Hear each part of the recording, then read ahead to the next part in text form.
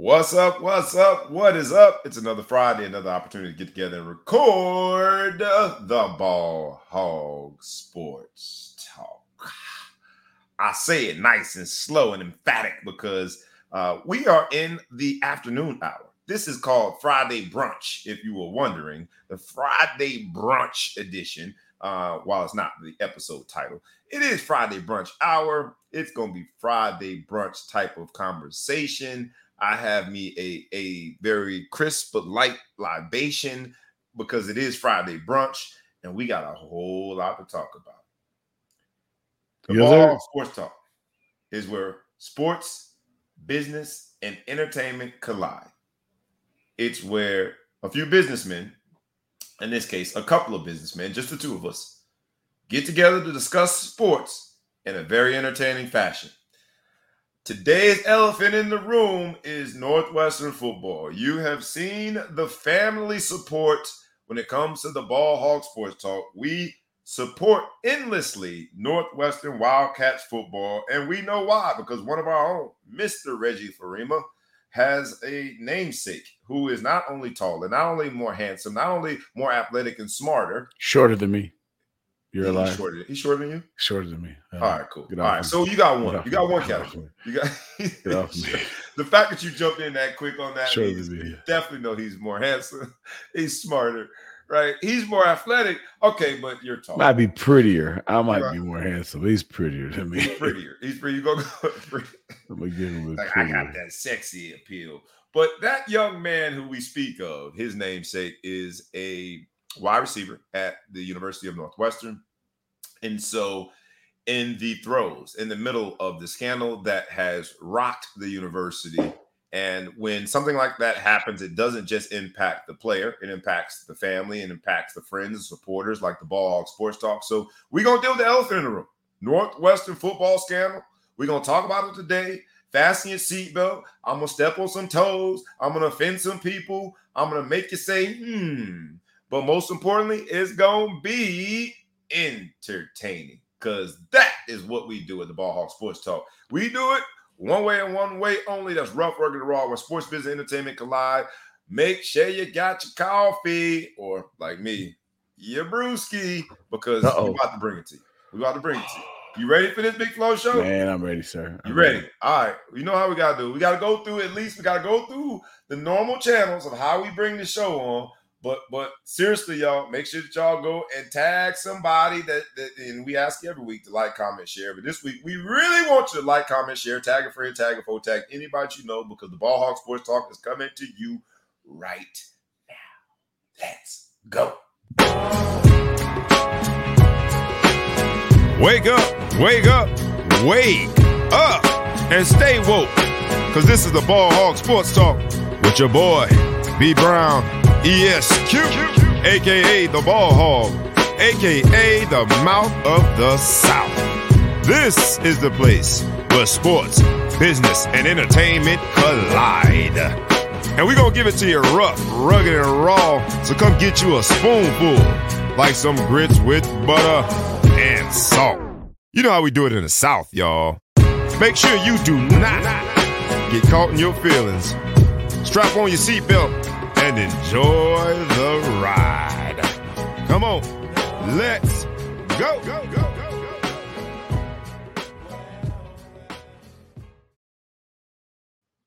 Once again, it's on. I have the pleasure of stepping up to this microphone and bringing you some riveting content from sports, business, entertainment today. If you have never been here before, the experience that is known as the Ball Hog Sports Talk does a few things. Yeah, we're entertaining in the way that we discuss sports. Yeah, we bring business to sports topics, but most important, in my humble opinion, is that we are authentic. And so how dare we not talk about the Northwestern football scandal when the entire sports world is talking about it, knowing our connection, our intimate and familiar connection, a personal connection to Northwestern football. So being authentic as we are, we got to talk about it today. Big Flow Show, you know how it is. Matter of fact, let me make sure I make the proper introductions. The man, the myth, the legend, thou who shall be known intergalactically as the Ball Hog guru and Mr. Middle Coast, it is the I like Big how you Show. tried to remix that a little bit. You tried like to, that. you kind of look, you know what I mean? Yeah. You tried to go to the left. The defender was there. You came back into the right. Came back. In. Okay, you worked well. That's right. He ran a route. He ran a route. Perfectly. He ran routes. What's up, Big Flo? Man, it's been a long week. It's been a long week. On average, how many hours have you slept? Because this is hitting at the heart of your core. Sleeping good because I've been tired. But here's one thing I will say out there, everybody listening. I find funny, right? I turned 50 this year. Big birthday, right? Milestone, right? Right on. You look every bit of 52, but go ahead. Hey, you know what I'm saying? More the reason why I think people should celebrate me at 50 because I may not make 75, right? So this is the biggest milestone birthday. 90. We're going to do this till we 90. This is the biggest milestone birthday that I can imagine us having right now is my 50th. I received some calls, some texts, some emails, but boy, when there's some tea in the street. So you telling me you got more calls about Northwestern football scandal than you did when you turned 50? Yeah, I'm like, man, you had my number. We on Facebook together. You knew I turned 50. I didn't get a call, a text, a little naked picture of somebody you wanted to cheer me up as an old man, from you found on the internet. You know, nothing like that from you. But you call me the day that the scandal goes, and you think you're going to get the tea so I can go right away. And some of y'all, we've had this conversation that I expected the call from y'all because we talk all the time, but I ain't heard from you since my 50th birthday, and you want to call me the day that's going on because you want to be able to tell your people, I got it all from Reg. I got my guys saying I got it from the horse's mouth. That's what they want to say. You become the anonymous. I got great friends that gave me 2-3 days before they sent me a text. Whatever. Some people call. I love y'all. You know, a lot of it was out of concern, but I will say, I'm glad I got unlimited minutes. Otherwise, we had to sell the house. Much conversation. And we, again, every week we ask you humbly, please like, comment, share, tag a friend, tag a foe, tag anybody you know, and please subscribe to both the YouTube channel and the podcast. But the first comment that came from the Peanut Gallery is my man, Scott Bibb. You know how Scott Bibb coming. And this is the first of many comments that Northwestern football is going to have to endure. That Ball Hog Sports Talk, as a conduit, as a advocate, supporter of Northwestern football, we have to endure. He talked about getting ran on. And before we get to the specifics of the allegations, and I think we might be beyond allegations, of the behaviors that have been confirmed and corroborated by a few, some things not. So we'll put allegations in there from time to time. When you are receiving those calls, are they calls of support, calls of inquiry? Are they calls of concern about your own son? And after you get there, I'm gonna ask more personal, because this is a very human thing. While we're talking about it in this show and talking about it in the context of how we always talk about sports, business, and entertainment, this had to be the most personal thing. Your namesake, your only son, I think that might be going too far. The only one I know about. All right. Oh man, this ain't the forum for that. He violated. I got two children. That's it. I got two children. One baby mama, two children. That's it. I just wanted to make sure I put it out there. The only one I know about. So anybody else out there? Only one I know about too. This ain't the day for me to find. It's been a long week. If you got something to tell me, give me a week or two to get through it. I got you. All right. Saying? So the only the only son that I know about of your two children, I think it's safe to say my only son. I think we've established. All right, cool. Okay. Your only son is impacted by this. Yeah. And so I want to deal with the human element of it. But before I do, let's deal with like the natural response, the social media element of it. The people that are going to say things like Scott Bibb, talking about what the hell is getting ran on. The only he's saying you're the only one who knows the meaning of that. So what is that like? Because that's the initial response. So first I'll say this. Thank you to all the people that started off your message with, and this is 99% of the people. How's Reg? How's your son? Right? I appreciate that. I appreciate you showing concern for my son and my family and asking how we're doing. And I'll answer that and say, my son unequivocally has told me he's never been touched I think he had to do a rap battle one time, and he said he won. So I don't think that would constitute hazing. I think I'll put that on the same level as having to sing your fight song. They made him do rap battles or whatever. So, and my son was an early enrollee, so he's been there longer than most freshmen have been there. So I will say that safe, nothing that you read about. I want to tell this in a methodical way. So nothing that you read about happened to my son. And I'm saying nothing you read about has been confirmed. There's been no investigation that has proven that there's been things that the things that were written somewhat irresponsibly were true. So let me tell the story, and then we can go forward a little bit. So set the foundation, and set the foundation was are under a rock and have not heard what's going on. Let me just say very broadly before you set the more specific foundation. There are allegations at the University of Northwestern that some of the older players, the upperclassmen, were doing things to younger players, primarily younger players. Again, allegations, and as you said, somewhat unfounded and sometimes irresponsibly written about. But it led to a termination of their head coach, Coach Pat Fitzgerald, who also played at Northwestern, who also was considered like a model citizen when it comes to being an educated player that did it the right way, went on to play in the NFL, came back to coach at an institution like Northwestern that is always given the due praise it deserves with its graduation rate, which with its ability to place players not only in the NFL, but in corporate settings beyond graduation, with its ability to attract the best and brightest. When you look at the sort of, the aptitude of the players and look at the, standardized tests, like these are the best players, best and brightest.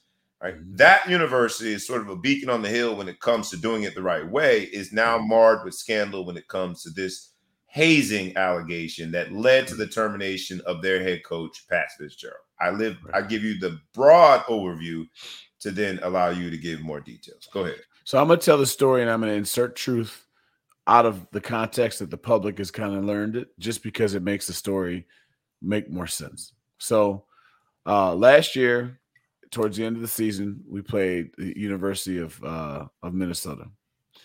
Our top two quarterbacks, unfortunately, suffered season-ending injuries in that game. And our third quarterback went in the game. Obviously, as most third quarterbacks, was probably not expected to play. Didn't have a great series. Threw an interception. We went to the fourth quarterback. There's some other stuff that went on that basically the decision was after that game, because it was kind of the end of the game, really was. We weren't doing that good. We weren't, we won 11 last year. So there's a lot of stories of things not going that well. The fourth string quarterback became the quarterback the rest of the season. Got it. 2 more games. So we played Purdue and we played Illinois. Got it. It didn't sit very well with the third string quarterback. So he may have had other reasons, and I don't want to speculate on his reasons, but this is the motivation that was at least the straw that broke him back. He had made a decision at that point that he wanted to get Coach Fitzgerald fired. Obviously, you can't fire Coach Fitzgerald because he didn't play you. That doesn't it never works. Normally it doesn't. Although a lot of players would have tried that, maybe myself included at one point. So he made a decision at that point. Okay, I've got some dirt that I'm going to put out there. So I'll start off by saying I don't have full facts of what could have went on in the locker room, what constitutes hazing, what doesn't constitute hazing. But just being common sense, say where there's smoke, there's fire. There's obviously some stuff in the locker room that happened to some degree over some time period that I don't know and I don't want to speculate into. But let's just say usually there's something there, right? Where there's smoke, there's fire. You're saying that I'm admitting where there's smoke, there's fire. So I say we would be stupid to say that nothing that remotely looks like hazing happened. Got it. So we're in the realm of hazing, of some in the realm of hazing. Yep. But to what level, I don't know. And there's a lot of things that could be construed as hazing by the sheer definition that may not be considered a big deal to most. Now, I got to ask you. So the third string quarterback who came in and didn't play well, yes, wasn't happy that he got benched, yes, had some animosity towards Coach Fitzgerald, yes, wanted him fired while still playing for the school, or did he transfer? No. So as soon as the season ended, he stayed on the team, obviously giving himself a chance to play. He didn't play. As soon as the season ended, he wrote an anonymous letter saying that there's widespread hazing going on, blah, blah, blah, going on. So he was the author. He penned the initial anonymous letter. He's the anonymous letter guy. So he's the whistleblower. He's a whistleblower. Got it. He puts that message out there where it goes to the media. Doesn't stay that long. We all find out as parents. We kind of hear what's going on. Obviously, everyone calls their kids, and everything seems fine. Now, I will say this: the days after that happened, I had almost the entire freshman class over to my house for dinner. So what are we talking about here? This is during the NFL playoffs. 3 weeks ago. This is last year. This is last season. Yeah, right before the playoffs started. Is when anonymous letter comes out. The anonymous letter comes out. We don't know about it. The public doesn't know about it, right? They start to look into it or whatever. By the time that we knew about it was the first NFL playoff weekend, because that's when I had the kids over. Maybe at the most a week before that is when it kind of came out. So we're talking December, January. Yeah, something like that. Got it. Okay. And I talked to all the kids at the house. Nobody seemed to really think this was anything of a big deal or whatever. It's going to go away. No big deal. No big deal. And this is the group of kids that theoretically would have been hazed, right? Freshmen, right? Because they're the freshmen. No one responds to you like, I'm glad someone finally spoke up, said anything.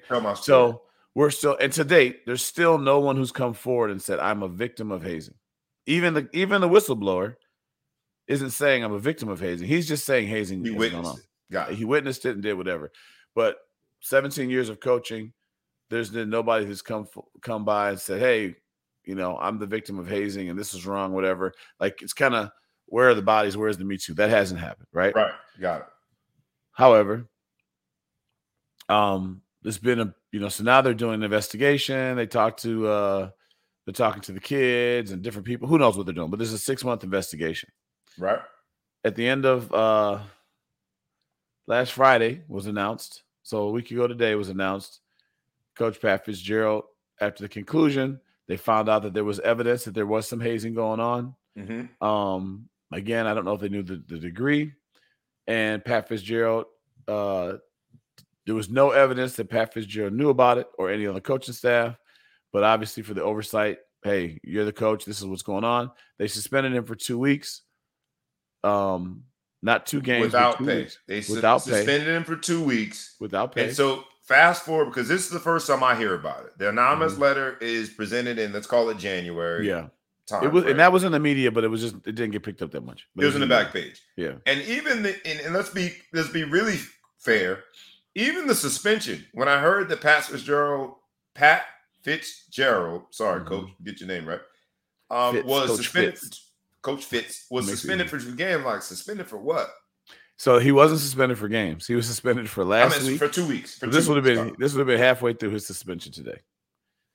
And so then there's a camp that we couldn't go to anymore. This Camp Kenosha that they used to go to for like 2 days, kind of like Culver, where you would go. Did you do Culver? Anyway, Culver. I don't want to lose the audience, but like sometimes schools will take training camp and move it to an off-campus location just to kind of have more, ironically, more control and more togetherness, bonding. And then when they break camp, they're coming back to school. So it's like they take you out of civilization. Some schools do it, some schools don't. Northwestern was doing that at some point. So that was banned.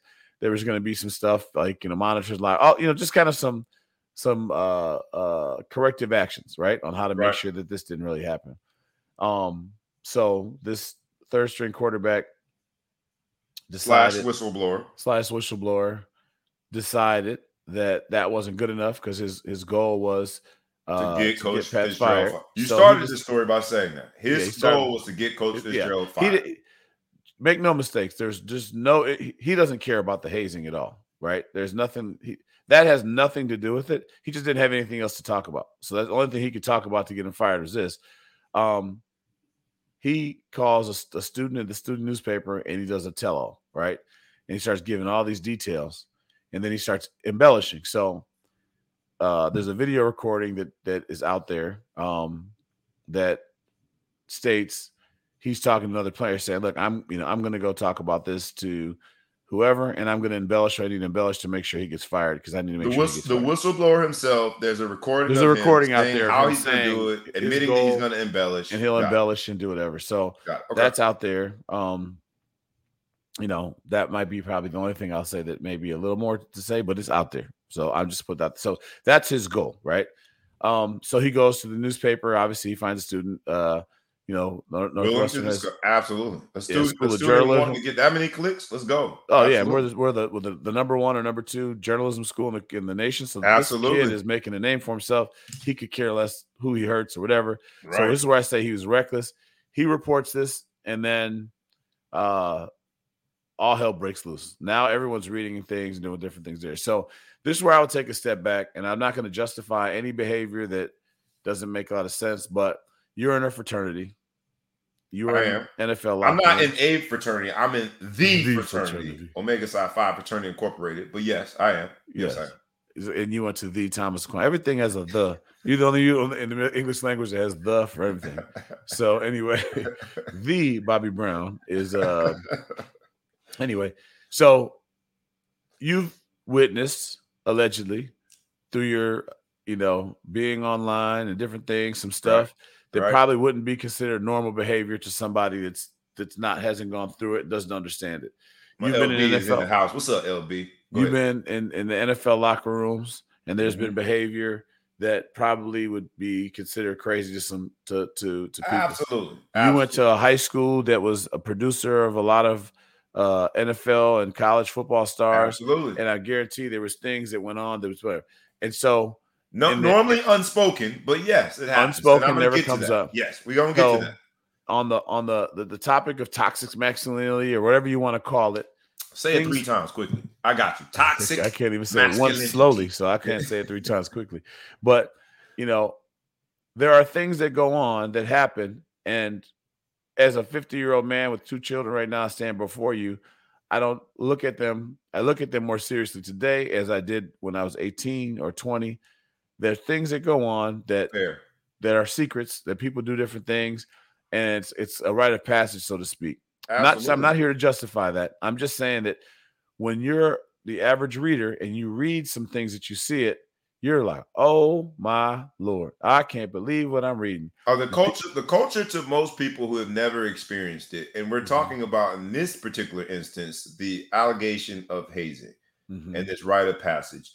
But the culture itself, there's so many different bells and whistles in addition to the hazing that just the culture, like something as simple as walking around freely through the locker room naked. You're not thinking about that. The culture you've been socialized such that you're not thinking about the fact that you're walking through a locker room naked. And it took me getting into civilization where realized that you couldn't walk around naked. Was it your first day of work at corporate America, or was it? I tried it, man. I felt like it is what it is. I wanted to be comfortable. You're at the break room, butt naked. Naked. Somebody said, Bobby, you can't be naked right now. Bucket naked. I was just like, I'm at work. What you mean I can't be buck naked?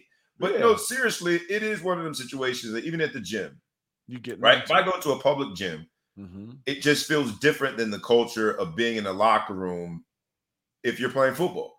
And it's just that's a great example you bring up. So I used to go to Lifetime Fitness, and my wife was at Lifetime Fitness, and I would tell her stuff that happens in the locker room, and she would be mortified. Like, what?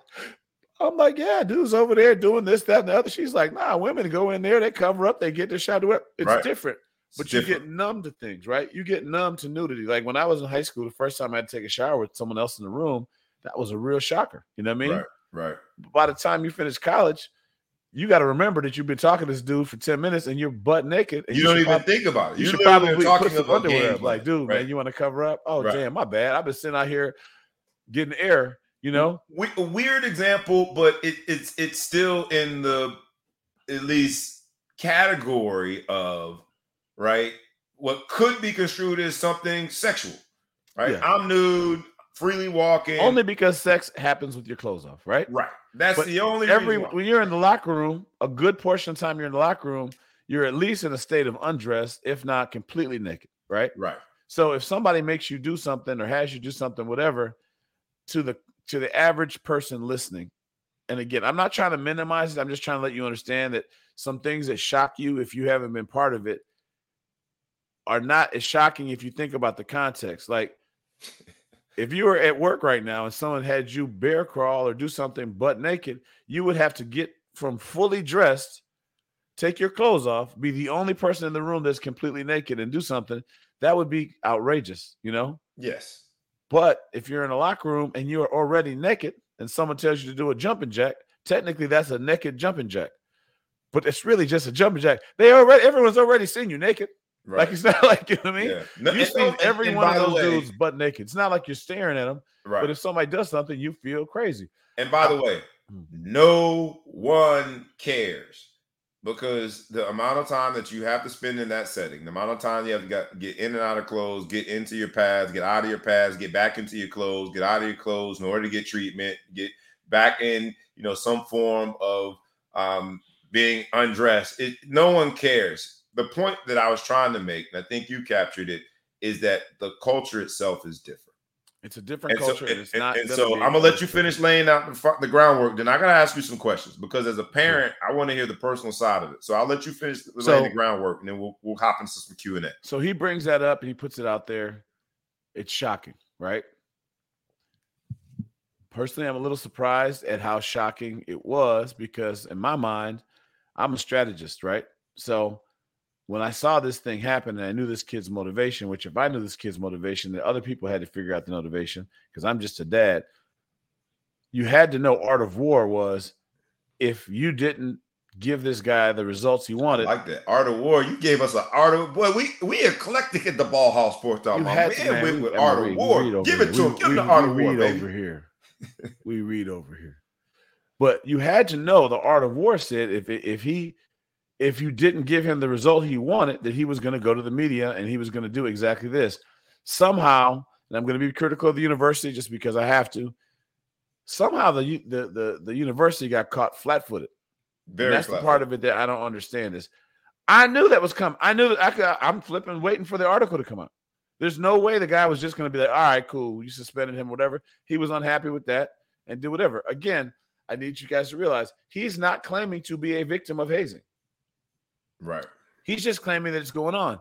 So the motivations had to be there. So now the university president, they're out there. The parents are very supportive. And I'll just say this, I'll speak for the parents, overwhelmingly supportive of Coach Fitzgerald. Can you give any example of how parents did support Coach Fitzgerald before the termination? Because there's a window campaign there.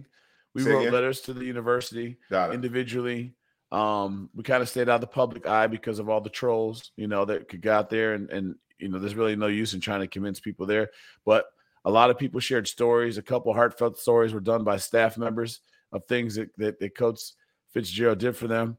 I know personally, I wrote a letter to the administration talking about one of the reasons why we chose Northwestern is what Pat did that no other college coach. My son had an opportunity to go to 15 different schools. I wouldn't say we visited every one of the schools. Hold on. Let's let that pause for a second. You said how many schools? 15. Go ahead, player. All right, player. Go ahead. And finish now. I'd say we visited conservatively 10 of them, maybe, probably 10, about right. One other coach who I'm not going to plug on this and plug on this in the show, and Pat Fitzgerald are the only schools that we ever went to that ever visited that the head coach talked about the academic piece. And the head coach talked about the career paths. When Pat would talk, he would give you a few slides of the NFL players, obviously because we didn't have 50,000 people doing that. But then he had 7 slides of executives and professionals that played for him and did different things.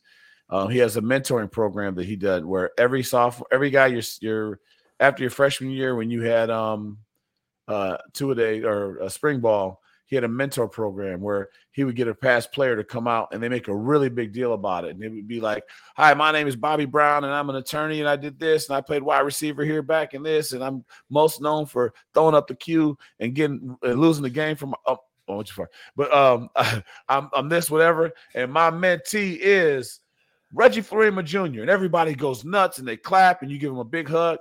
He embraced the idea of how you are going to bridge the gap, which is a passion of mine. How are you going to bridge the gap from university student at a top 10 university that doesn't look and act and behave the same way as a normal student body, but wants to maximize his opportunity at this university to do it. He did it like no other. And I wanted to break that down for the university because I've had an opportunity to see. And so you wrote all of this. So your letter is showing all of this, talking about all of the things that he's done, talking about how that moved you as a parent, how it moved your son as a recruit, and how it helped you make the decision.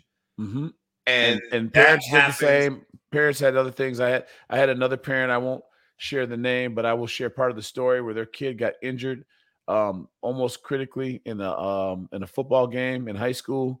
And Pat Fitzgerald decided to come pay them a home visit. And the parent said, man, I was thinking he was going to say, sorry, we're going to go a different direction and just be man and say in the face.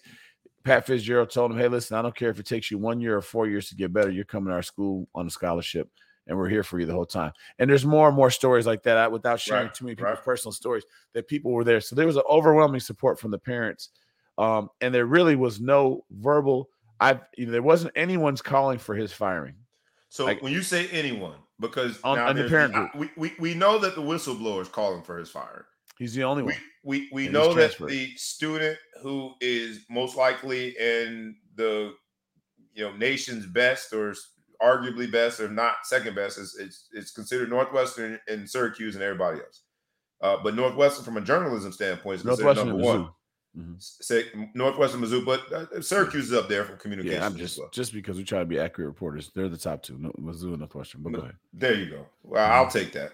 But point being is that student in that program, the former player who is the whistleblower, it's a room of two in terms of people calling for his head. You're telling me that the parents of the players, you're telling me that the parents, the players themselves and the people, because there's a really long org chart in a football program, the people in the program are all supporting Coach Fitzgerald at this point. Every parent either is publicly meaning, I mean, I say publicly, that's the wrong use of the word, vocally supporting him. Right. But I will say what was silent is not a single parent that I spoke to, and we have different ways of communicating that you can imagine with each other in large format. Not a single parent came forward and said, I can't believe this. Oh my God, we should be getting rid of Coach Fitz. So he had the complete support of the families that are on the team, except for, I guess there's two kids that spoke out. Both of them have transferred, right? So one of them is still a mystery, so I don't want to say that, but one of them transferred, and it's presumed that the other kid is going to transfer. The big bag could have transferred or could have graduated. We kind of the second kid is kind of a mystery, and that's kind of unimportant. I don't want to get there. We have speculations as to who it is, but it's unimportant. There's not a large list of people that go forward. Then there's some other stories on the ends, on the outside, and at odds with Coach Fitzgerald's continued employment are on the face of it obvious detractors. There's no reason why they would. At this point, we don't know that firing is on the table. The president called the whistleblower, which claims he had never done before, and listened to the whistleblower's story, and said that he thinks, and this is all emails that have gone out publicly, so I'm not doing any insider stuff, says that he thinks that maybe he operated a little too quickly and he was a little too light on Coach Fitz. So we're not sure if he's going to come back with what do you think prompted, and now I'm not going to speculate. Yeah, I will speculate, and I'll ask you to speculate. What do you think prompted that call? Because that's on the heels of already issuing the 2-week suspension. Yeah, he had like 5 points to the remedies, 2 of which would be considered, I guess. Well, one would be considered punishment. Pastor Joe in 2 weeks. Everything else was remedy situations. We're no longer going off campus. We're going to have someone in the locker room. We're going to have the different things to make sure that if this did in fact happen, that it would never happen again, which I thought was a responsible way. Got it. But people considered the punishment to be light because of the fact that he didn't miss any games for the 2-week suspension. So that's why they looked at the punishment as kind of a slap on the wrist. And I can see where that may come across. However, at the time, their 6-month investigation turned out that there was no evidence that he knew about it, right? So 6 months of investigatory work on the heels of the initial complaint, which was, we are calling it, let's call it around January. 6 months worth, and there was no call during that 6 months. During what they have called an investigation, there was no call to the initial whistleblower. The thing that prompted that call by the president. To my point, to my knowledge, even though everyone knew who the whistleblower was, there was no call, and they allowed him to be anonymous and doing because whatever. The president himself has admitted that he had not spoken to the whistleblower directly. Right. So after the story, obviously he knew the whistleblower was, because after the story, he took it upon himself to call. This is the part I can't say. This guy, did they call the president or the president call him? I don't know. But at some point, he made contact after the story broke. Was so moved by the story that on his own, he decided that it was right to terminate, regardless of all the support from the team, regardless of 6 months of investigatory work, regardless of, all the stuff. One phone call, he heard it, he decided he was going to get rid of Coach Fields. Here's my challenge with all of this. And then I'm going to ask, we're going to go a little bit of Q&A. And look, we named this episode Dark Days and Dark Nights. Notice the spelling of nights, because I'm going to get into some of the parallels with youth football. My organization, as you guys well know, is the New Jersey Dark Knights, and that's how we spell it. Dark Days, as described in the title of this episode, really was about some of the days that have ensued after this story broke. And after it now has escalated exponentially, the dark days that you've had, the calls that you've had to field, the parents that you've had to have conversations with, the allegations that you've had to hear.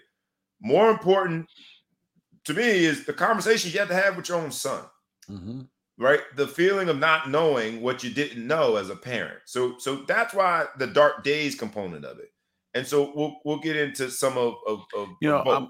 Let me stop, because you said something that I'll be remiss if I didn't say this. No one outside that locker room probably knows 100% of the truth. We have a decent idea of what we think happened. You may get whatever version that your kid tells you or whatever happened, whatever. But I do want to say this, and I feel like we get lost in this. If there are kids out there that were a victim of what they deem to be hazing, this quarterback was not one of them. But if there are kids out there that are victims of hazing, I don't want to gloss over this. I don't want to focus too much on Fitz than that. Yeah. I do want to say that my heart goes out to you. I'm not aware of that, so I can just go by what I'm aware of. But I do feel like if there are victims like that that are remaining quiet for whatever their reasons are, my heart goes out to you, and I feel for your parents and your family and something that you had to go through, because no one should have to go through something that's so furious. I mean, again, you went through allegedly, hazing when you became a Q. But I don't even know like that you putting that out. You don't even like I put it out there. Like that's called illegal, man. Come on, man. Okay, so I'm sorry. I'm not trying to. I don't need all y'all coming and barking at me down the street. I apologize to y'all. But all I'm saying is, in my opinion, it's only considered really whatever. It's hazing is in the eye of the beholder, right? Fair. So if you feel like it was a rite of passage for you, then that we use the word haze as a total negative connotation. But if you felt like it was a rite of passage that you needed to go through to truly appreciate the great organization that you joined, then that's on you. But if you didn't, and you feel like you were wronged or whatever, and I'm taking it off the Q thing, going back to school, and you came for it, I feel bad for those victims, and I want to put that out there, and I don't feel like enough time is spent on there. I just don't believe that to be, from my exposure, to be the case. I don't believe that the case at Northwestern. So let's ask specific about Northwestern. And before I do, I just want everybody to know. The parallel that I'm going to make is that, and it's weird to me because people are using hazing, the verb, expanding it a bit, and using the verb bullying, which we all know has become its own conversation in this country. Down to 6-year-olds on the playground, you could get in trouble for bullying, which back in my day, and I'm not gonna say that my day It was was called right. playing. It's called playing around. Yeah. Now, Lil Johnny got his ass whooped because Lil Johnny didn't know how to stand his ground. That's not bullying. Like, it's called lessening. Lil Johnny has to understand that if you don't stand your ground, you're gonna get the worst end of the stick for the rest of your life. Nowadays, they would start some process of punishing the kid that bullied. Mm-hmm. They would call the parents in. They would get some psychoanalysis for a 6-year-old acting like a 6-year-old. And so that's the environment that we live in. That's a society that, unfortunately, or fortunately for some, because it's more protective. But for me, I say, unfortunately, I'm a black man who played sports, who's considered a dumb jock, trying to get an education in a world spending time in corporate America where they look at my black skin as a threat. How dare I not be willing to fight? How dare I not understand that life is anything but fair? So I consider the instances in which there was hazing or bullying a part of the process that prepared me for these moments. That's me. America has now called it something different. And there's levels to it. And I do think that there can be levels that go too far, and there is bullying. I've got to ask you, though, as a parent, when you first heard of all of this from a very human standpoint, because I'm going to get to the youth football part of it, and I'm going to get to the response in a succinct in one sentence, but I want it to be as authentic and really just the heart of it. Like at the core of the feeling, the sentiment, you hear about it. What are your thoughts? Your baby is there. It's your only son. Concern. Obviously concerned. I mean,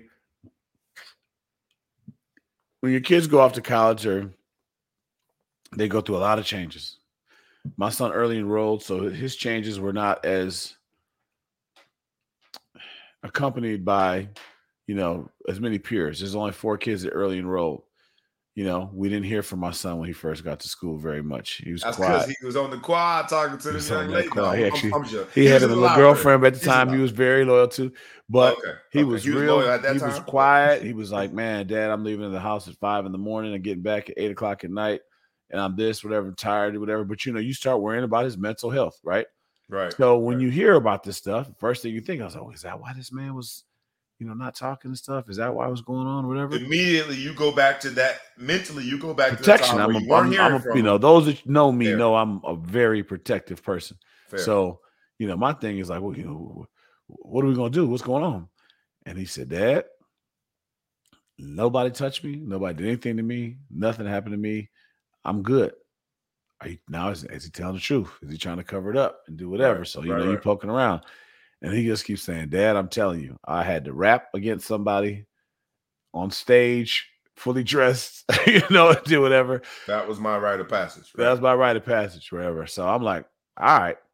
Now, the one thing, the hot sauce that this third string quarterback, I'm trying not to say his name, but it makes the whistleblower. It's called whistleblower. Yep. I hate saying whistleblower because it'll make it sound like he wasn't involved in anything, but I'm going too deep anyway. But the guy who brought it up, whatever, the third string quarterback, in the article, he made claims that Pat Fitzgerald was calling for, what's that movie where they said you can't handle the truth? Red. What was that called? Not Jack Red Nicholson. Yeah, I know what you're talking about. But he was the one making the call. That's where it was like, whoa. So now it's not just some stuff. He's sanctioning it. It's sanctioned by the coach, right? That's where when I read that, my thoughts was like, what the heck? And he said it was for like missed assignments, and he would go over there and there was a clapping thing. And I'll have an explanation about the clapping thing that kind of makes it silly, but that he was doing this stuff and then people would get hazed. So now I'm thinking to myself, man, when I talked to my son in the spring, all he talked about was how he would mess a play up and the cadence would be going for the next play. And he's so busy getting yelled at for messing up the last play that he doesn't get this one right. So I'm thinking this had to happen to him if it's about that. You know what I mean? Like maybe he's not telling me. And he's like, Dad, that is complete fabrication. That's hot sauce that this kid put on this story. Pat Fitzgerald doesn't know anything about anything in the locker room. And I thought to myself too, you and I both were in locker rooms, right? Yeah. I have not one memory ever of Coach Holtz or any of the assistant coaches in my 4 years of college ever being in the practice locker room. The only thing I can remember is a manager maybe making Gatorade. High school, college, and pros. I would agree with that. They don't come to the locker room. They never come in the locker room. So other than game day, and that's really to just get to the field. Oh, game day was nowhere else to meet. There's nowhere else to meet, so that's where you're at. But we've already spoken and met with you, or we're on our way to meet with you. So that's where they wait for you on the field, or they wait for after practice. Yeah, you don't see coaches in the locker. Yeah, there never do I remember them being there. So if there was stuff going on, to say that he was fully aware, and just look practically, right? Let's say there is some truth, and I'm just saying, let's say, I'm not saying this is it. I'm just saying hypothetically, if he did know about something, it's one thing when you have two boys, and your boys go downstairs and they're saying, "Hey, Dad, we're going to play football in the basement," and you say, "Fine." And when they come up from the basement, say fine, knowing my two boys, but I get where you're going with this. You say, "Fine, you're going to play football in the basement." When they come up from the basement, nobody has any bruises, nobody cried, nobody told, nothing's broken. And every time they play football in the basement, they're going to go play football in the basement. Well, then now one day you get a video, and then you notice that they're playing a nanny cam. I got a nanny cam, and you find out that they're putting on helmets and they're going full live. And you're like, what the hell? Battering ram. But you know what? It hasn't been a problem. So if there was something going on, maybe Fats Fitzgerald knew that they go into the locker room and they mess with guys and do whatever. But he's in there 17 years and no one's ever said anything to him about anything that was bad. And it just looked like kids messing around. Listen, 18 to 22-year-old kids are goofy as hell. People do nasty stuff in the locker room. We all know old linemen do nasty stuff. They do things. They're just like, well, this is gross. What are we doing? Shock value is at all-time high in the locker room. People do things. So I can't say that the Pat Fitzgerald I know, I can't imagine is condoning anything that sounds as horrible as what you've read in the form that has been read, and that he's just okay with it, and he's sitting there doing it. He's a father, he's a player. I've called players that played with Pat Fitzgerald because I'm from Evanston, so I know a lot of guys that were there, and they said, "Nah, nothing like that happened when I was in school." I've called people who've played recently, is like 10 years ago, and they said, "Nah, that's not what was going on." Whatever, all this stuff I'm reading, I don't know what this is all about. So let me ask you then. I gotta ask bluntly: do you think he should have been fired? No. Here's the reason why I think he shouldn't be fired. Right? I'll take that. You're a parent. Your son plays. I'll take that. Because the story changed so quickly from the outsiders. I'm an outsider, and I ask you the question. I'm gonna let you expand on it. But from an outsider perspective, what it looked like is that there was some gaslighting going on. It went from 0 to 1 million in about 30 seconds. As soon as the public got a hold of the story and had unsubstantiated allegations in the story. And for me, right, although I'm the outsider, I'm on the side of the outsiders. I think the ones that aren't connected as closely to Northwestern, that don't have a kid in the program, that aren't talking to parents, that don't know Pat Fitzgerald like that. The outsiders, we're broken up into two groups. The outsiders that don't have any experience in a locker room. No skin in the game. No skin in the game. Never played. They're not members of a fraternity and understand like the psychological aspects of what some might call hazing, other people call a process, other people call rite of passage, whatever you want to call it. Things that the general population does not sign up to endure. And we understand that. It ain't for everybody, whether it be Northwestern football, Notre Dame football, a fraternity, right? It ain't for everybody, right? But then the other half of that outsider group is people that do understand it, that have been in the locker room, that have gone through a process with their fraternity or sorority, that understand that you put yourself out there and you veil yourself in a little bit of embarrassment, right, in order to check off a box for a rite of passage and say, I endured what you thought I couldn't endure, and I was psychologically better because of it, right? Makes you better as call it a fraternity member, call it a member of the football team, call it a member of society that understands it. This is the kind of stuff that you can be vulnerable for a second in order to advance the connectivity to what that is, fraternity, football program, whatever. There is a clear divide in the conversation that is not the internal conversation of people having that debate. We're having that debate. And so I ask you very bluntly from the inside, and that's why I ask, and you answer, and I'll let you expand on it now. You said you don't think he should have been fired, and I ask why not? Because I think a lot of it is a reaction to a couple reasons. Sandusky and Joe Paterno. Let's not go there with the I know Sandusky thing where there's all this criminal thing. That's whatever. where it's going. That's where it's going. I don't even like that. I don't even want to give that dignify that thing because there's no. I'm just talking about the conversation. Involved.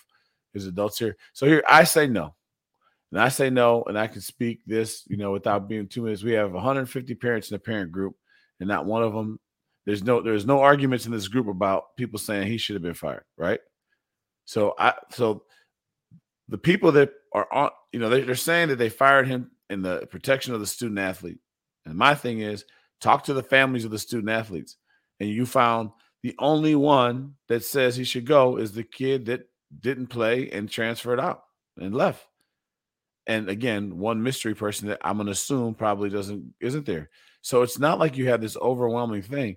You don't have, where are the bodies? Where are all the victims that have come forward and say, oh my God, I've been hazed and it's ruined my life.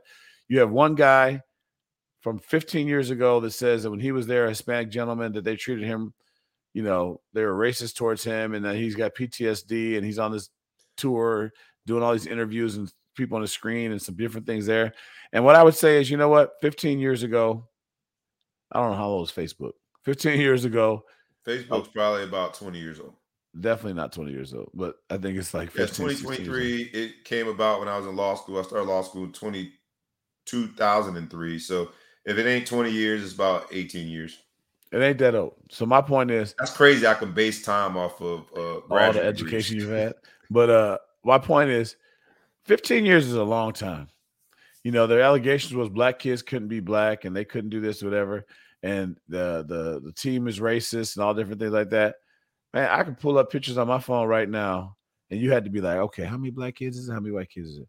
My son comes home for dinner. It's a bunch of black kids, a bunch of white kids. My son went on spring break, bunch of black kids, bunch of white kids, bunch of people got dreadlocks, bunch of people there. Pat Fitzgerald on my son's official visit told him, I don't care if you have dreads, if you have bald head, if you have whatever, just make sure you keep the same hairstyle because we're going to do a custom helmet for you, and we don't want to have to get you a new helmet because you changed your hair. That was only mentioned the hairstyle, right? So whatever. I dismiss all that other crap that's going on, but you're not having an overwhelming amount of people coming forward saying that they want to let him go. So that's one reason why I say don't fire him. Second reason why I say don't fire him is you did a 6-month investigation. Even the whistleblower didn't claim that Pat Fitzgerald was. Whoever led the investigation got to get fired too, right? They're outside firm. But the thing is, even the whistleblower. But the firm got to get fired. Even the initial whistleblower in his claims didn't claim that Pat Fitzgerald was ordering these hits for the red light. That was part of the escalation of the embellishment. He just said that in the newspaper article. So he was like, damn, they're not gonna fire him for that. All right, I got one better. He was ordering it. And that's what he puts in the paper.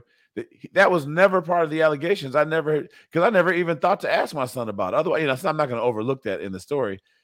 So he brings it at the last minute. And then here you go, now you're the president of the university. You talk to one person who's unhappy with the results from happened before. I'm sure that the president was aware of these recordings. Whether they said it was anonymous or not, everyone figured out who the anonymous person was. You have one conversation with this person, and now all of a sudden, the 6-month investigation that you just hired an outside firm to do, who are you to investigate? When you're a president of a university, do you have investigation skills? Right. Like, that's not part of the role. When they say, man, have you ever investigated a scandal before? Yeah, could you're hired to be the president of the university. So you take one conversation, one judgment, and you make a decision. You don't consult with the athletic director. You don't do whatever you fire him. So I think it's a terrible decision. Look, you're so much closer connected to it than I am, but I would say it just didn't pass the smell test. And that's what the whole point right? was. Like if you look at when he played you guys and he won. It didn't pass the smell test just from the optics of it looked terrible. Your punishment after 6 months was this gentleman has a 2-week suspension without pay. And that 2 weeks isn't even in the season. To go from that fired on your day off, yeah. to being fired on your day off in a span of was it even a full week? No, the suspension was announced Friday. They fired him Monday. 3 days later. 3 days later. AD's out of the country. No one's he was out of the involved. country when it happened. Mm-hmm. I just think the clickbait, and we are in a cancel culture, all of those things go viral a lot quicker. There are communities that do a great job in protecting kids from being bullied. There are communities that are advocates behind, trying to eradicate certain environments from toxic masculinity.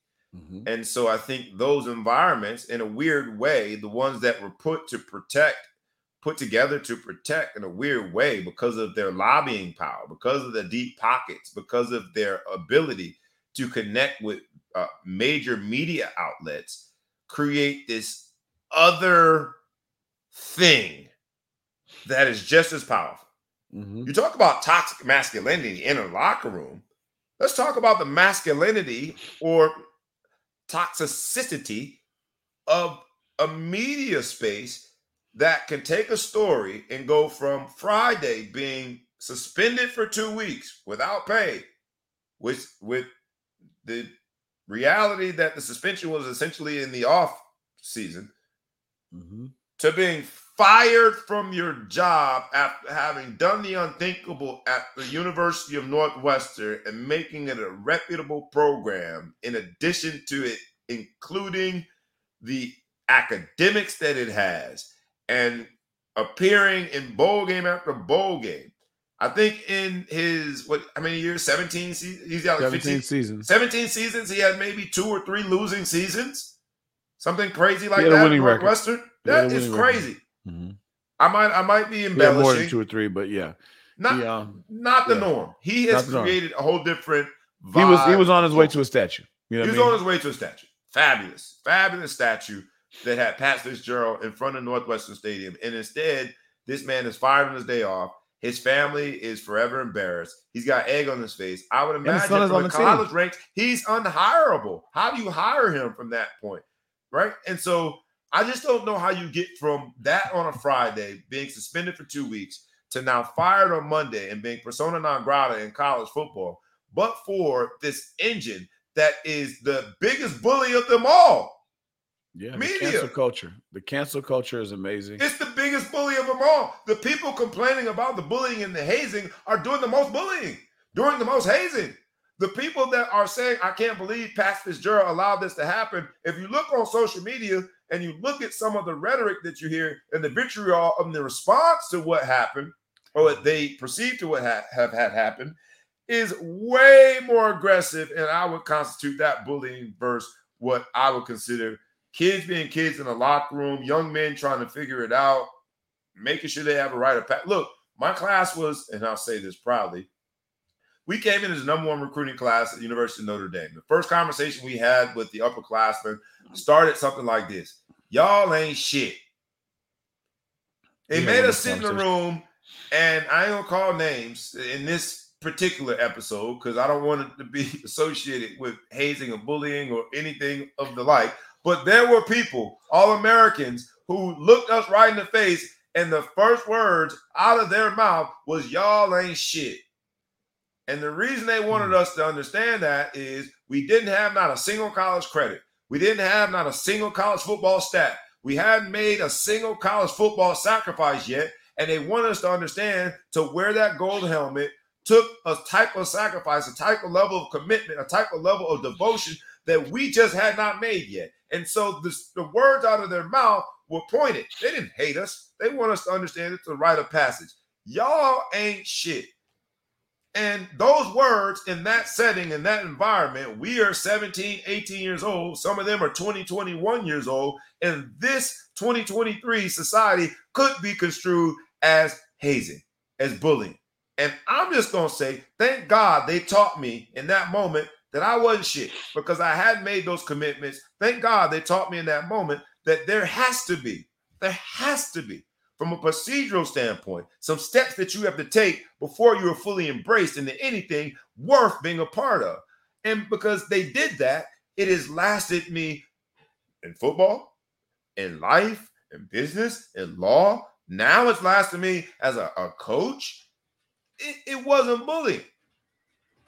And I wanted to say that because I empathize with you, my brother. I salute you for staying the course and saying, because I'm pretty certain your son ain't transferring. You saying my son's staying the course, and is that the general sentiment of the parents that you've talked to? I'm glad you asked that question. So because we lost our head coach, we have their kind of untimely opportunity to be in the transfer portal for 30 days. Today, I don't think anyone entered the transfer portal. We lost 3 commitments. And I know that's a tough situation. We lost 3 commits so far. Our top rated commit has been saying not only is he still coming, but he's rallying the troops. He's calling the other commits to try to get them to stay. I wish my son was coming out right now. Northwestern would be one of the previous the primary At the end of the day, conversations. you know what? The kind of families that we have at Northwestern, typically are ones that realize there's a balance between football and academics. Their kids worked hard in college and high school to get good grades and get good test scores and stay out of trouble and do all the things necessary to be allowed to get a scholarship to a great university like Northwestern. Right. I'd say there's 4 or 5 schools, on that level of academic institutions with a Power 5 program. Maybe I'm being generous to say 4 or 5, but they work hard. So we're the ones that realize, okay, that nothing's changed, right? I'm gonna miss Pat Fitzgerald. You know what I mean? I liked him as a man. I loved him as a mentor to my son, and I'm gonna miss him. But David Braun, the new head coach. Yep. I think he's a great pick too. He's a great choice right now. He's an interim tag. He has my full support, and he has the full support of all the families. My son was happy that they named him the interim head coach. They really like him. He's a new DC that came in from one of the Dakota schools. I can't remember which one. Sorry, I don't want to mess that up. But hey, next man up, right? Right. I hate to say it, but next man up. It applies to players, applies to coaches. Man. And I think Coach Fitzgerald would say the same thing. Next man up. We're still Northwestern. I don't know Pat Fitzgerald. We played against him my freshman year, and they beat us in Notre Dame Stadium. That's my only beef that I have with him because that was my first college game in 1995. But watching him as a player, watching him then be sort of this community advocate while going back to Northwestern, I don't have any ill will towards the man. What I will say is that's a testament to what he created. The fact that you had the 14-day window, and to date, we don't know. I mean, people might jump in at the last second, but to date, it seems as though that everyone is staying the course and staying in the boat and being a part of that brotherhood says something about what he created. Now, to people who have never been in a football environment in a locker room, to people who've never been in a fraternity environment where there is a pledging, or as some fraternities call it, rushing, right, environment, or just call it intake, whatever you want to call it. To people who've never been a part of that environment, it's tough for you to judge from the outside. There's something that is created, a feeling, a vibe, a connectivity, a culture, right? And I had that when we were doing the show, because one of the links is, right, Regis Farima. And I'm like, yo, what is this new link we have? I've never seen this avatar. And the avatar is, tell him, Coach, what is it? NU versus everybody. NU, Northwestern University versus everybody. And for a parent of a player who's going through what this whole scandal has become, who's having to undergo the transformation of the reputation of the program and all that comes with these stories, for a parent to change the avatar on social media that says NU versus everybody, you can like it, you can love it, you can hate it, you can suck your teeth, you can poke your lips out. That means there is a culture there. And culture comes by way of certain sacrifices. I'm not telling nobody to endure hazing. I'm not saying that what they did was right.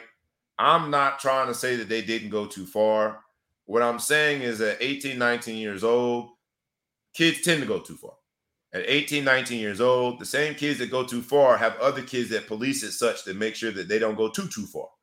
And it seems like they created a culture. So I'm rooting for y'all. I'm rooting for Colorado this year, and I'm rooting for Northwestern this year. I hope the Wildcats figure it out. I hope the Buffaloes figure it out, because when the whole world's rooting against you, I like the underdog story. So I hope Northwestern can, and I was already rooting for them because of that Farima name on one of those young men back. But I'm especially rooting for the program now, because I hate when the judgmental folk, those self-righteous folk, they ain't never done nothing wrong, ain't never mistreated nobody. And all they're going to do is go to social media. They're going to take the social media and tell you how they've never mistreated anybody and how this mofo was wrong. And they do it in a very aggressive, abusive, and what I dare say, bullying fashion, cyberbullying, while talking about their issue with bullying. Make it make sense to me. I'll leave with this statement and this challenge to people that are all. This is why I say NU versus everybody, because there's people against Coach Fitz. There's people that are thinking that our players are a bunch of perverts and a bunch of different things like that, whatever. And I ask, what purpose are you serving? And who are you mad at, right? Who are you here to protect? So if you want Coach Fitz fired and you think our football team is a bunch of weirdos and whatever, who name the victim that you're protecting? Name the person that was wronged that you are demanding justice for. You can't, because you don't give a damn. You just want to be heard, and you want to have a point, and you want to take down a university that you think of as a pompous university and a elitist university. You want to take down some players that you think are given too much, whatever. So it's really not from a position of love, protection, or anything like that. It's a position of hate.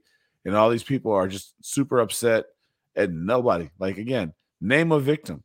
If you have a cause, name a victim. When we got mad and Storm tore things up, George Floyd, we're here to protect George Floyd. You don't know George, you can say what you want, but at least you had a name that was the victim. Right. This is a nameless victim. A face of a cause. Absolutely. There is no face. So you're just mad at everybody and you're lashing out. So I'm not going to get in a cyber battle with anybody. Luckily, in Facebook, we have a large amount of people that we're friends and family with, and I've heard from a lot of you, but that's just where I stand. That's why I say NU versus everybody, because if you're not with us, if you're with us, you're NU. If you're not, you're part of everybody. And they're coming this season. They're going to be focused. These boys are going to be ready. And we'll see you on the 3rd in New Jersey at Rutgers. And we're coming. We're coming to play football. Hey, man, well, we're going to have us a beer while you're here. To segue a little bit, but not really, not far, because today's episode is called Dark Days and Dark Nights. We talk about the dark days of Northwestern, the dark days of the parents that had to undergo that story. Not really vetted very well, and it seemed a bit rough on the edges. When a parent hears that in social media, a parent is going to go into parent mode. How do I protect my baby? Right? So those are dark days. We talked about all the calls that you had to field. Those are dark days. Now let's talk about some dark nights. Dark Knights is a New Jersey Dark Knights, the team that I am coaching at 12U level. And I want to say again to everybody, make sure y'all support. Make sure y'all support our fundraiser. It's a 50-50. It's up to close to $10,000. So with $6 of your money, and yes, it's hard-earned money. So I don't never like to try to say something other than or respect the fact that everybody has a choice when it comes to their money, right? So I even at $6, that's your $6. I ain't help make it, so I ain't gonna help spend it. But I will help you guide that money into a good place. We're doing a 50-50, $10,000 so far, and still 18 days left. So I wanted to make sure that I left the link to that. The link to that is now in the comment section. I'm gonna post it here, right? Make sure y'all go support our fundraiser, man. 12-year-old kids doing something positive. We are getting our national champion Color Rush jerseys, baby. That's right. So this part of the show is sponsored by the New Jersey Dark Knights. And make sure y'all click on that. And $6, baby, $6. And you can support the raffle. 5 tickets for $21. There you go. All right. The other thing that I want to do from the Dark Knights family is I want to take a very brief but meaningful moment of silence for a coach who has been around the youth football game for a long time. Unfortunately, died suddenly. I think it was 2 days ago now. He represented an organization, the GA Gladiators there in South Jersey, Coach Bear, a big man with a big heart who's done a lot of big things for a lot of generations of kids. And it reminds you our role as youth football coaches, what it is really about. So on behalf of at least the 12U level, I know that as an organization, we'll probably be doing some stuff for GA Gladiators, specifically for Coach Bear, and giving him his flowers. Unfortunately, after he is now passed on. But I want to give my own salute and salutations and pay respects with a very brief but meaningful moment of silence for the great late big Coach Bear of the GA Gladiators.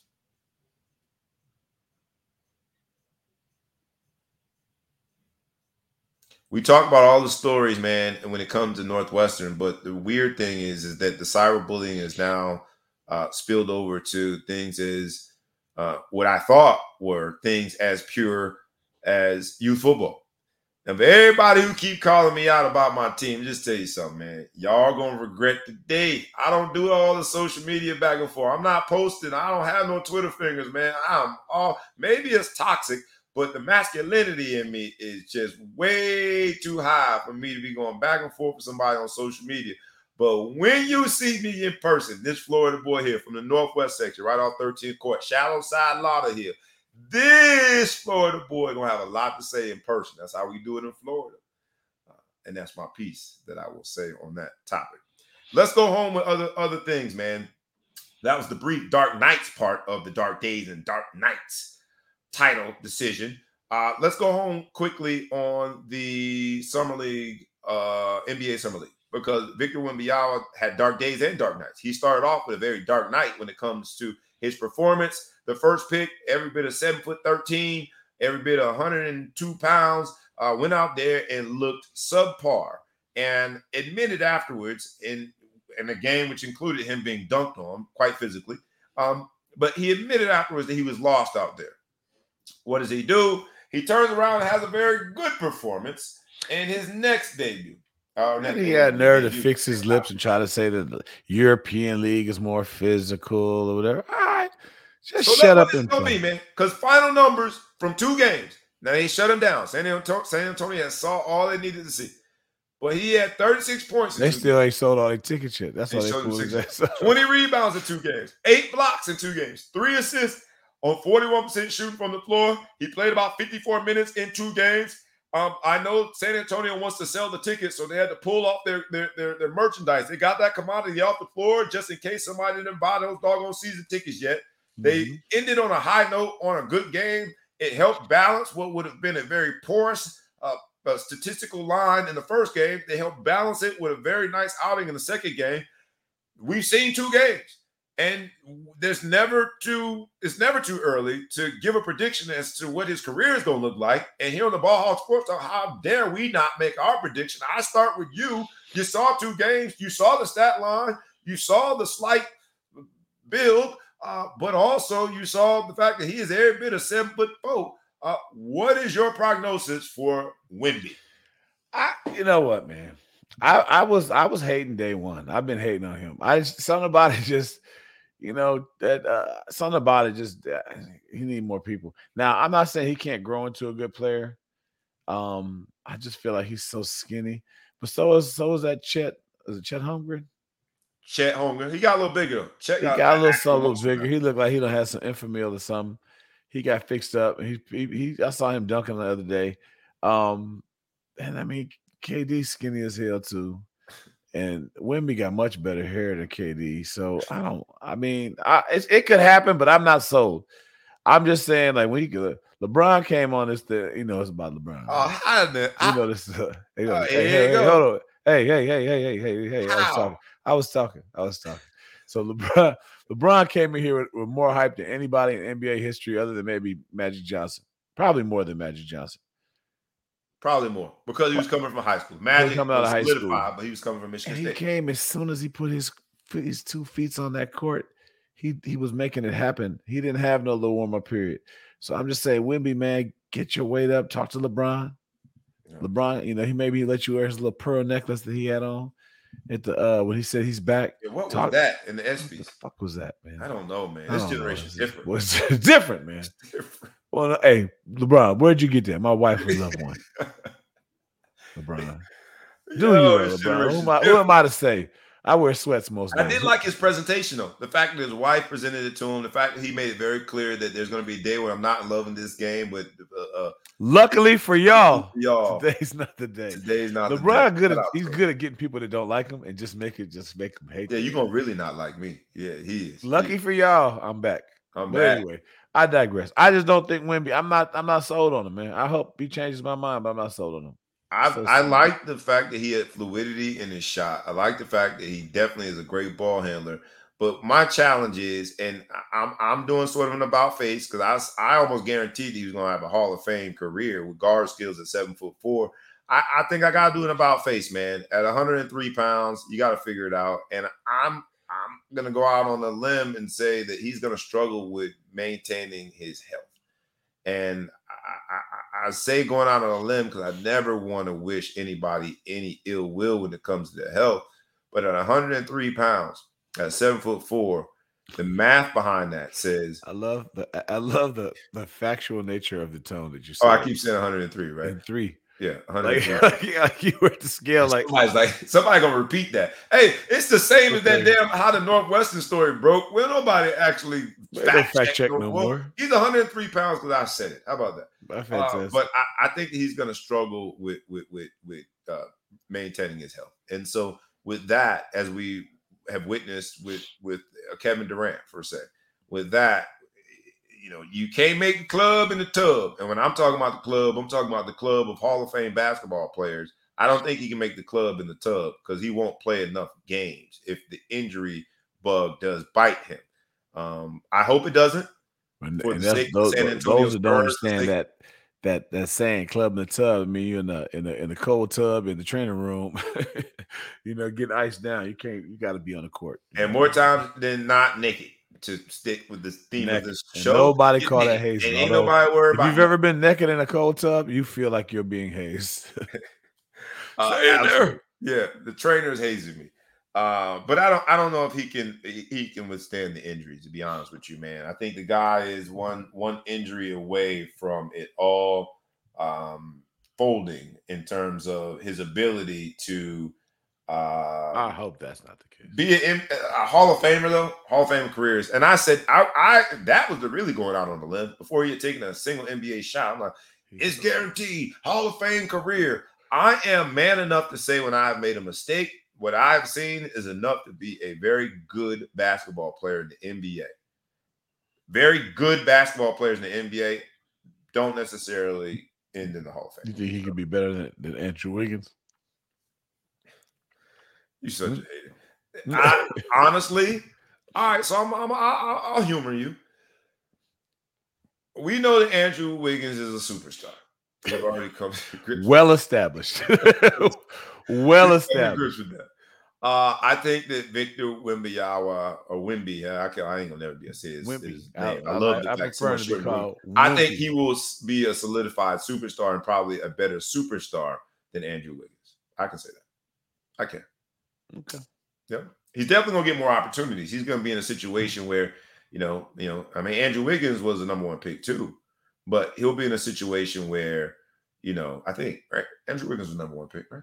Pretty sure. If not, he should have been. Let me see. And Andrew Wiggins, this is what happened when you don't have research there today.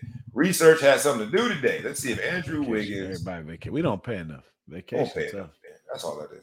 I'm pretty certain Andrew Wiggins was. Yes, he was. He was the number 1 pick. So I was right. So in the realm of number 1 picks, I think Victor will probably be a little bit better in the end of the day.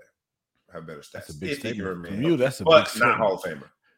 Is there much room to be better than Wiggins and not Hall of Fame? I mean, there's a gap there. There's a small gap. You try to push me into the corner. I see what you're doing. Slide in there. There's a gap there. So that's what I'm saying. He'll be in there somewhere between Hall of Fame, whatever. Let's go home with the Ball Hog Sports Talk moment. You know what this is. I pass you the ball. You get the spotlight. You get to talk about anything you want in the world of sports, business, and entertainment. And before we go, let me just ask everybody, man. Like we say every week, like, comment, share, tag a friend, tag a foe, tag anybody you know. Please subscribe to the YouTube channel and the podcast. But in addition to that, if you have questions that you want to ask to the Big Flow Show, specific to Northwestern scandal, specific to the personal nature of it as being save it to yourself. Well, Just- great. I'm going to invite them to ask you. I'm Ask. just I joking. can't guarantee he's going to answer, Stated. but put your comments in there. If you had a conversation with one of the thing, hypothetically, if I had an opportunity to talk to one of them Northwestern parents and talk about their kids' experience throughout this whole ordeal, what would I ask? Here's your chance to ask it. Put it in the comments, and I'll direct it right at the Big Flow Show. If you've ever spent $6 on a bad fast food meal, which I know I have, if you've ever spent $21 on a bad car wash or a bad haircut, I only did that once because me and my barber now, I'm loyal to my barber. He ain't messing up my hair no more. You can spend $6 on a ticket, $21 on 5 tickets, and help my 12U national champion Dark Knights get new That's a uniforms. nice discount for 5 tickets. Yeah, 5 for the 21, right? I like that too. That's nice. We get new special Color Rush national championship uniforms. We are gonna take the young men to a team dinner, putting them in shirt and tie, teaching them how to be high school, college athletes. We are going to put the Guardian caps over their helmet to add extra protective gear. We are going to make sure we have other equipment. We're going to make sure they have a state-of-the-art end of the season banquet, all with your $6 or $21. Click on that link in the comments and help me help them. I'm the head coach of these 12-year-old young men, proud to be. And so if you could help me, that'd be great. In the memo line, you can put my son name, Bray Brown. You can just put Coach Bobby. You can put New Jersey Dark Knights. I don't care who you say that you support. I just hope that you support. All right. Finally, yes, you did. I see you, my man, Chufu Jordan. He did it already. I appreciate you, Chufu Jordan. Him and his wife. Shout out to Sheldon Jordan's mama. Happy birthday, Miss Jordan. Happy birthday to you. Happy birthday, Miss Jordan. Happy birthday, Miss Jordan. Even though you Randy Watson today, he's on his. He got a Randy Watson day today. He don't know who he want to be. Randy Watson. Happy birthday, Miss Jordan. Absolutely. Happy birthday to Miss Jordan. Her son is a phenomenal young man who has supported this show, does great things in the world. Too complimentary out there. Too complimentary. Too complimentary. Yeah, I mean, let's say happy birthday to a great woman. Let's leave it at that. Okay. Yeah. So he ain't have nothing to do with that. Happy birthday to her, man. We do appreciate. It's Sunday. Oh, his is on Sunday. Happy birthday! Oh, you on Sunday? Early birthday to you. Early birthday, baby. Man. We do one Jordan and one show. We get the Jordan show. Let's do it, baby. But look, I know you try to pass me the ball, but you're a ball hog, so you don't want to pass. Hold on, one more thing. I gotta go one more shout out, and then it's to you. All right, one more shout out. She want me. I can't read all of this. I have been for the last 4 years the MC of the UNCF New Jersey chapter. And they raised a whole bunch of money. You know what UNCF stands for, United Negro College Fund. Oh, okay. I will try to put the link in here to support it. She gave me a whole bunch of stuff to read about the millions in scholarships, $1.3 million in scholarship in 2022. New Jersey chapter supported 232 New Jersey students. And I'm literally just trying to skim it now. Moral of the story is I'll be back to MC. Yeah, man. So make sure you get your tickets. United Negro College Fund, the New Jersey, I don't think it's Northern New Jersey, whatever chapter of it is. Make sure you come check out the banquet and the event. And I'll have more information, be more specific. Let me see when it is. When am I going to do this? The way my calendar works out. July 22nd, baby. Make sure y'all come. Make sure y'all come. Now, with my not so great introduction to that, which I will introduce again, I pass the ball to you, Big Flow Show. The ball's in your court. I got two of the moment. First of all, I have to say, I hope this wasn't your moment. If so, we're just gonna play it off. Right. Every scandal has a best friend. All right. Who's the best friend of a scandal? Another scandal. The next one. The next scandal. All right. I like that. I think we may have found a friend. Okay. Who you got? Who you got? University of Tennessee placed on 5-year probation for 3 years of messing up, 16 scholarship reduction over the season. Not the volunteers. They didn't volunteer. They volunteered to give up $8 million fine, believed to be the largest ever levied in an infractions case. $8 million fine? $8 million fine. So what I have to say is, right now you can pay the players. Didn't they get that quarterback from California and pay that boy all that money? About $8 million. They figured if you can afford to pay him $8 million, you can afford to pay us $8 million too. Pay this fine. Well, listen at this. You can right now. You can pay the players. You can recruit. I think the NCAA just about, if not already, made weed legal, whatever, and you still found a way to fuck it off. Get on probation. That is really hard to do. Hold my beer. Hold my beer. Despite the fact that all of this is illegal. All bets are off. And that's my challenge with some of it. You can transfer whenever you want, call folks, all kind of stuff. We said, you know what, man? That's not enough freedom for us. We're going to get fined $8 million. Remember when the rules were not this way, nobody got fined $8 million. So imagine what they did. So hey, yeah, that had to be some shout out. Let's get a clap for the volunteers. Go ahead, volunteers. Somebody voluntold on y'all. Our scandal's best friend. Somebody voluntold on y'all. But my ball hog moment, I got to give a shout out to Vladimir Guerrero Jr. and Sr. Okay. Vladimir. That's an MLB. Like, I don't know much about baseball, but I know that's baseball. That's baseball. There's an MLB mention in the Ball Hog Sports Talk spotlight moment. You know what? This is a man. I got a Reggie Florima Jr. This is a touching moment. They're the only father and son duo to both win the home run derby. That's pretty cool.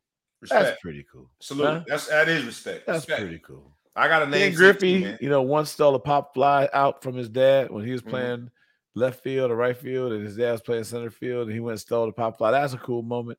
Mm-hmm. Winning the dunk or the home run derby, absolutely, and the same thing. So that's pretty cool. So that's my moment for today. I got a namesake too, man. And right now, the only thing we can say we both did is, break your foot. We passed gas in TSA and didn't go to jail. That's about the only thing, man. You better be careful. We're canceling, folks. We are canceling. Allegedly passed gas. Allegedly passed gas. Allegedly passed gas. My Ball Hog spotlight moment is I'm going right back to the same organization that we talked about last time. We talked about the Chicago Sky. You remember that? Yes, sir. And we talked about the coach. Just 1 year removed, 1 season removed from winning a title. He had executive responsibilities too. He was the head coach and he left for an NBA team to be assistant to the assistant. Well, that same organization, the Chicago Sky, the Hall of Famer to be, Mr. Dwayne Wade, is going to be an owner. He is investing in the WNBA. He's putting his money where his mouth is. We all know that Chicago is his hometown. And I just wanted to say shout out to D Wade. Wade County, baby. I would love for him to bring WNBA back to Miami. We had the Miami Soul at one point. We do not have a WNBA team now, but I completely understand why he would want to invest in his hometown, Chicago, making sure not only young girls, but anyone, any basketball enthusiast, young boys, old girls, old boys, whoever gets a chance to see what is a good product, which is WNBA basketball. So salute to D Wade, Wade County. That's my Ball Hog spotlight moment. Not only is it sports, because it is the WNBA, but it is business, right? To make that investment means that you believe that there are some really bright days to come for the WNBA, and it is entertainment because I believe that it's a good product. The summer has shown me that. Turn on your TV to the WNBA. It's the best way to guarantee some form of pay equity because those young ladies are making, and not only young ladies, some of them up there with me, they got some older players playing too, but they are making the ultimate sacrifices on a day in and day out basis to go and be that talented, that skilled, and they're putting their bodies on the line just like the NBA players. So let's support them by turning the TV to the games, by going to buy a ticket to the games, by our impressions on social media. Let's support them just like we do the WNBA and put our money, time, energy, effort. Let's put it where our mouth is. I'll say that. This has been a great show, man. We ask everyone humbly, please like, please comment, please share, please tag a friend, please tag a foe, please tag anybody that you know. Big Flow Show, you go ahead and sign off, and then I'll sign off behind you. Any parting words, my brother? Go Cats, baby. Go Cats. Go Cats. NU versus who? Everybody. Everybody. Everybody. Like we said. I'll be selling them shirts for $19.99 for anybody. I'll put the link in the comments. Make sure that you get the raffle ticket before you buy that shirt. You can just round up. It's $21 for the raffle tickets and $19 for the t-shirt. $40 get you right. I see what you did there. I see what you did. I like that. That was a math major. Math major. We going out, man. It has been an awesome show. We did not have ETP in the building, but he'll be back. You know what it is. It's the Ball Hog Sports Talk, where sports, business, and entertainment collide. Today we have from the Middle Coast none other than the man, the myth, the legend, thou who shall be intergalactically known as the Big Flow Show. Did his thing, man. Represented, man. Go Cats. And I am your boy, B Brown ESQ, a.k.a. the Ball Hog, a.k.a. the Mouth of the South, a.k.a. Mr. Excessive Celebration, a.k.a. the head coach of the Dark Knights. This has been this episode, which is Dark Days and Dark Nights of the Ball Hog Sports Talk. Have a fabulous weekend. And with that, we is out. Peace.